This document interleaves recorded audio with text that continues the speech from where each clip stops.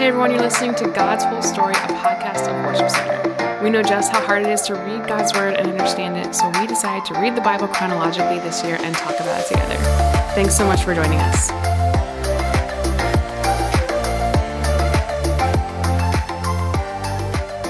Hey everyone, it's Chelsea. I'm here today with Eric Scott. Welcome, Eric. Hey, good to be here, Chelsea.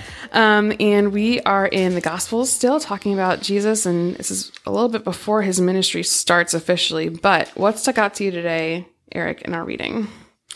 Well, Nicodemus coming to him, he had to be really courageous to do that because other religious leaders, they were just already making judgments about who Jesus was or is. That's early on. This early on, yeah. But here he is having the courage to ask questions and listen, and I think that's just such a great. It's a great lead for us as followers of Jesus to not judge, but to ask questions and listen and see where the conversation can take us. Yeah, and of course, his conversation with Nicodemus, out of that comes John 3:16. These things that Jesus is talking about to Nicodemus, especially in chronological order, we haven't really heard these things before yet as we're reading the New Testament. So he's saying things like, you need to be born of the Spirit, you need to be born again. And then, John 3:16, God's plan for the world, which we were talking a little bit before we started recording. And I think Jesus talking to this religious leader, this Jewish religious leader, about how God loved the world, not just the Jewish people. I think it puts it into perspective. Nicodemus is probably like, oh, the world. It was striking to me where Nicodemus is saying, we've seen your miraculous signs and evidence that God is with you. So it's almost like he's reading Jesus's bio in a way, like these are things I know about you, and then Jesus just redirects the conversation in this really radical way. I tell you the truth, unless you are born again, you cannot see the kingdom of God. I'm like, whoa. Yeah. He does not beat around the bush. He goes right there. It's such a powerful conversation. And you don't see the other Pharisees doing things like this. It's just Nicodemus just sticks out in that way. Yeah.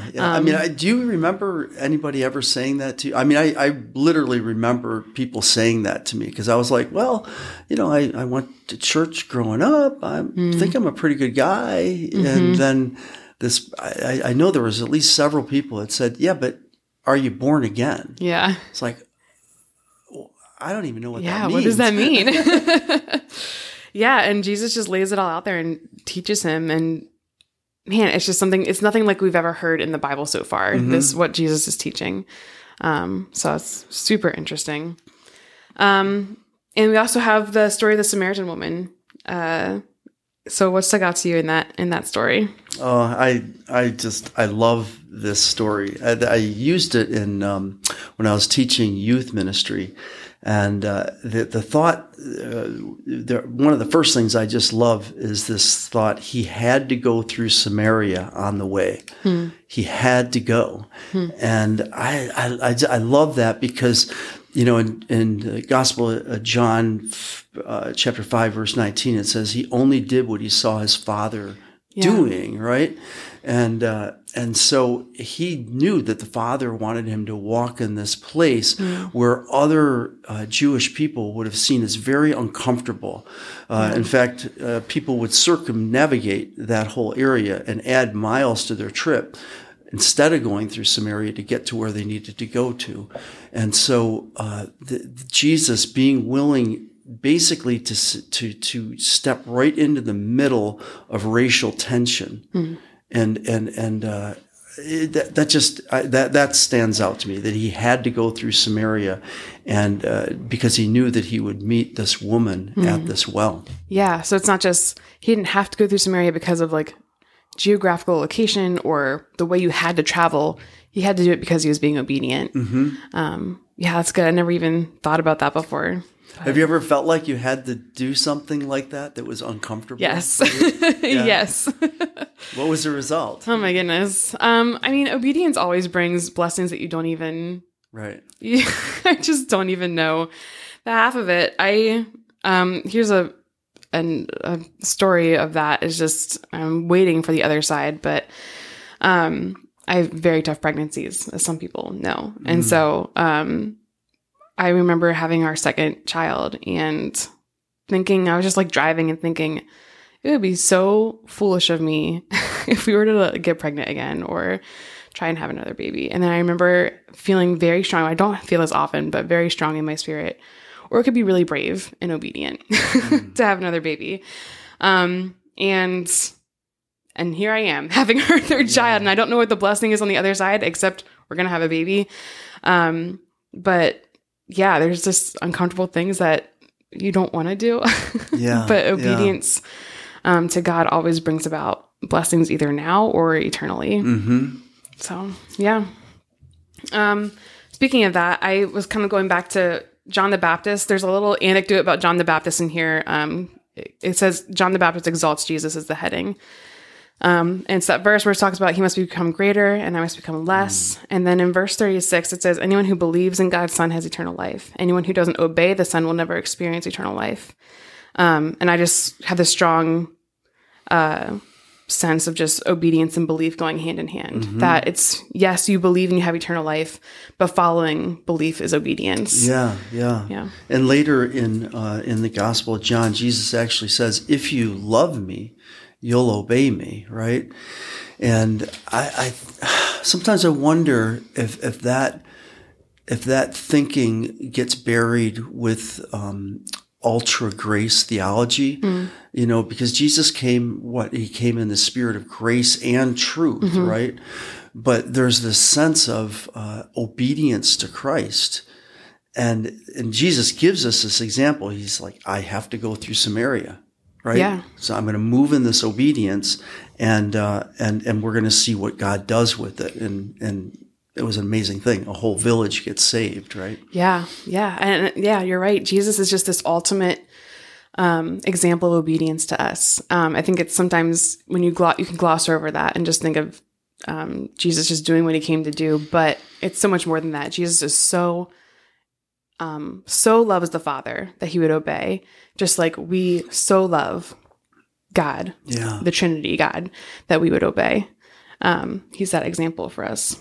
Yeah. He takes us into uncomfortable places sometimes. Yeah, he does. He? Oh, gosh. I'm kind of getting this sense that we'll just keep going there as we go through the Gospels of just Jesus constantly taking us to uncomfortable places. Oh. But yeah.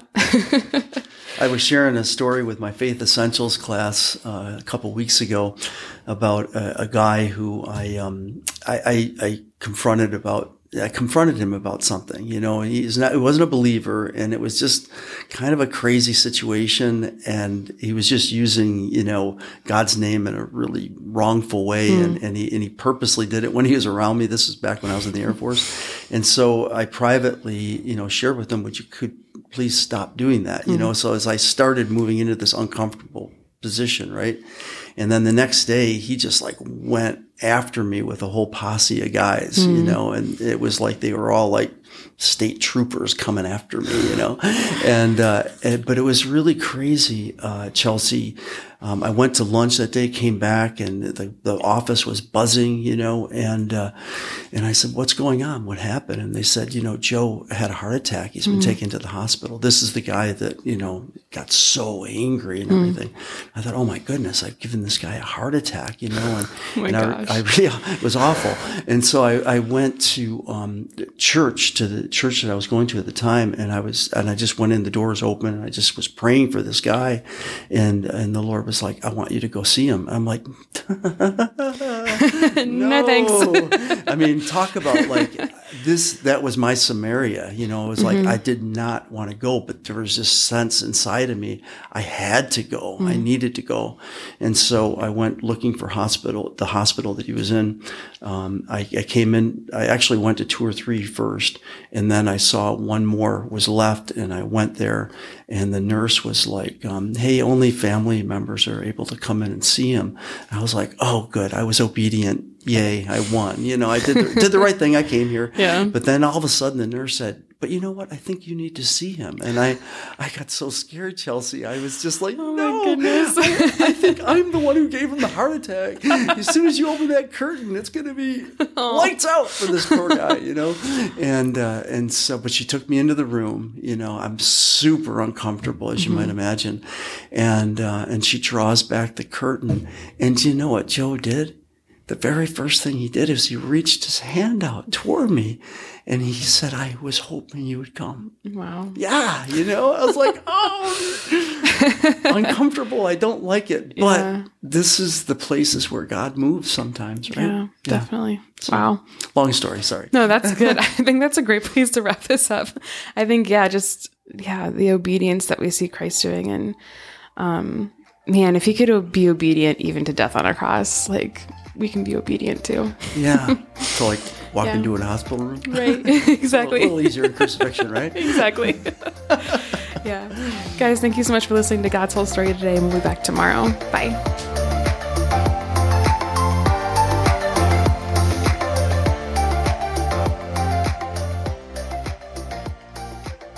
John 3, beginning in verse 1.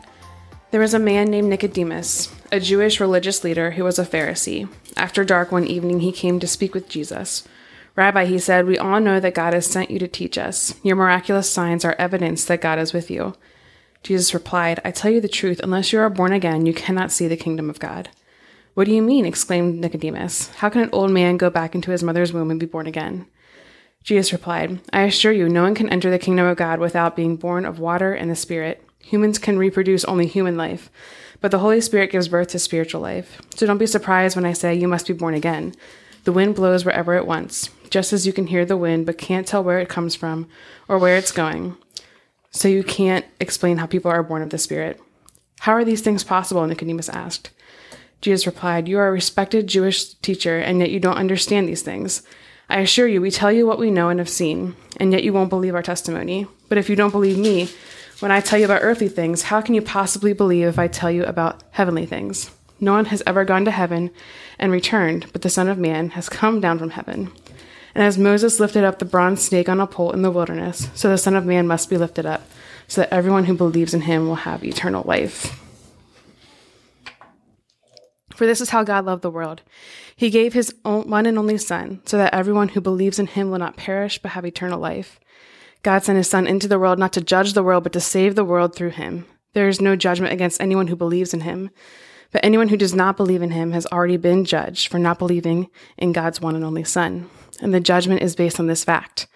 God's light came into the world, but the people loved the darkness more than the light, for their actions were evil. All who do evil hate the light and refuse to go near it for fear their sins will be exposed.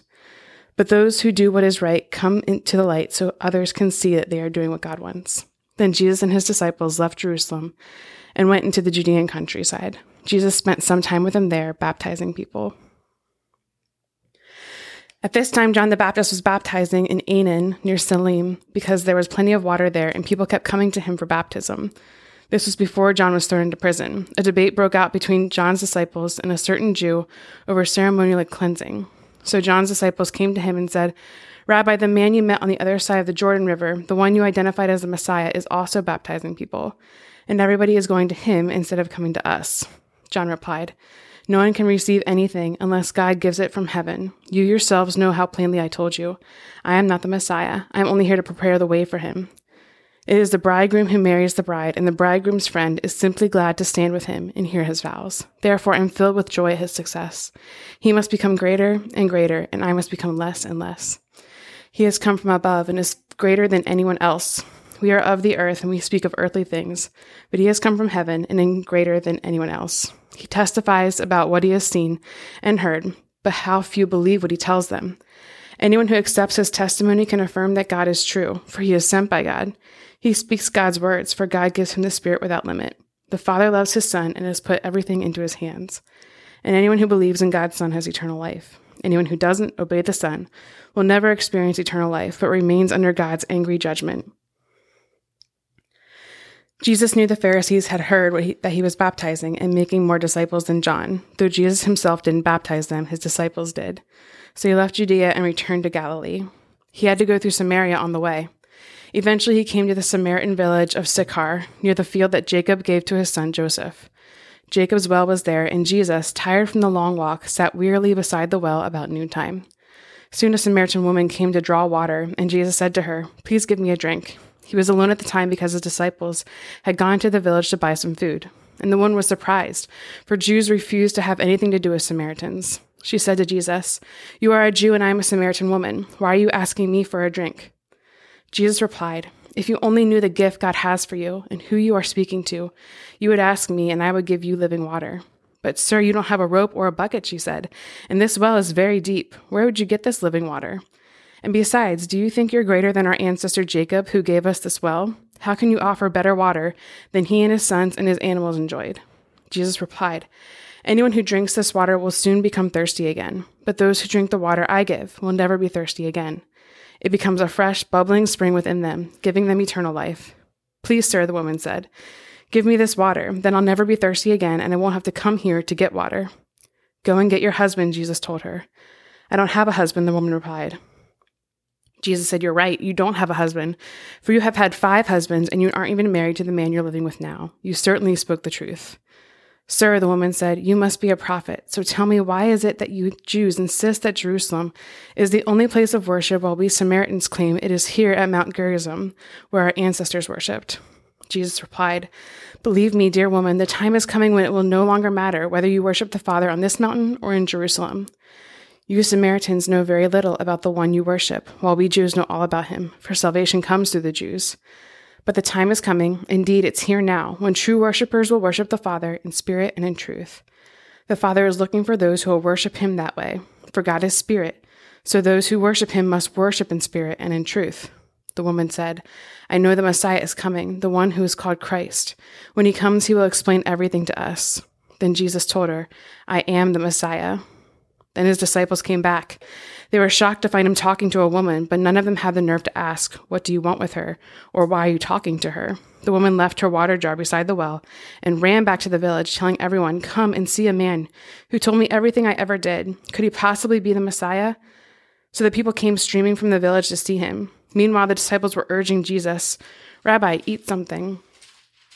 But Jesus replied, "I have a kind of food you know nothing about." "Did someone bring him food while we were gone?" the disciples asked each other.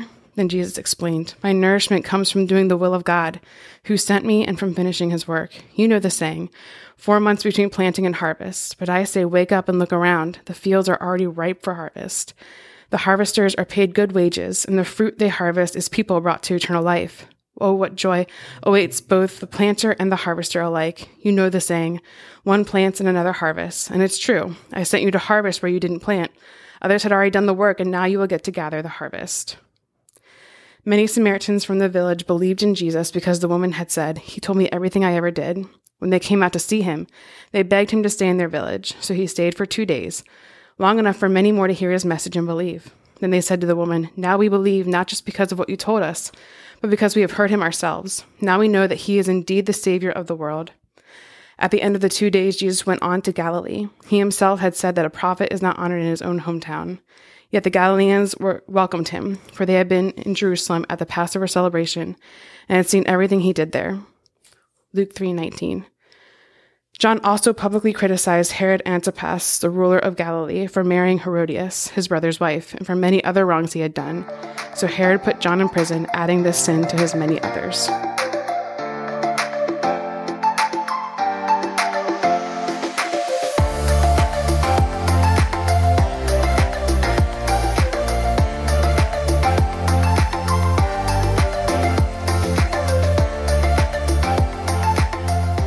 Hey guys, this is Ryan, and I hope you are getting a lot out of God's whole story. It means a lot to us even as we are reading through God's Word every single day in the order that it happened. If you want to go ahead and follow us, you can find us on Instagram and Facebook at God's Whole Story Podcast. We would love it if you would share this thing with your friends or people that you know, or just share what's sticking out to you. You can either send us a DM, or you could actually email us at podcasts@worshipcenter.org. You can email us if you have any questions, if something stuck out to you, if you'd like us to pray for you. And if you want a Bible, if you don't have one right now, or if you want a copy of the one that we're using to go through God's whole story, we'd be happy to send that to you. So go ahead and reach out to us in any way that you'd like. We'd love to hear from you. Have a great day.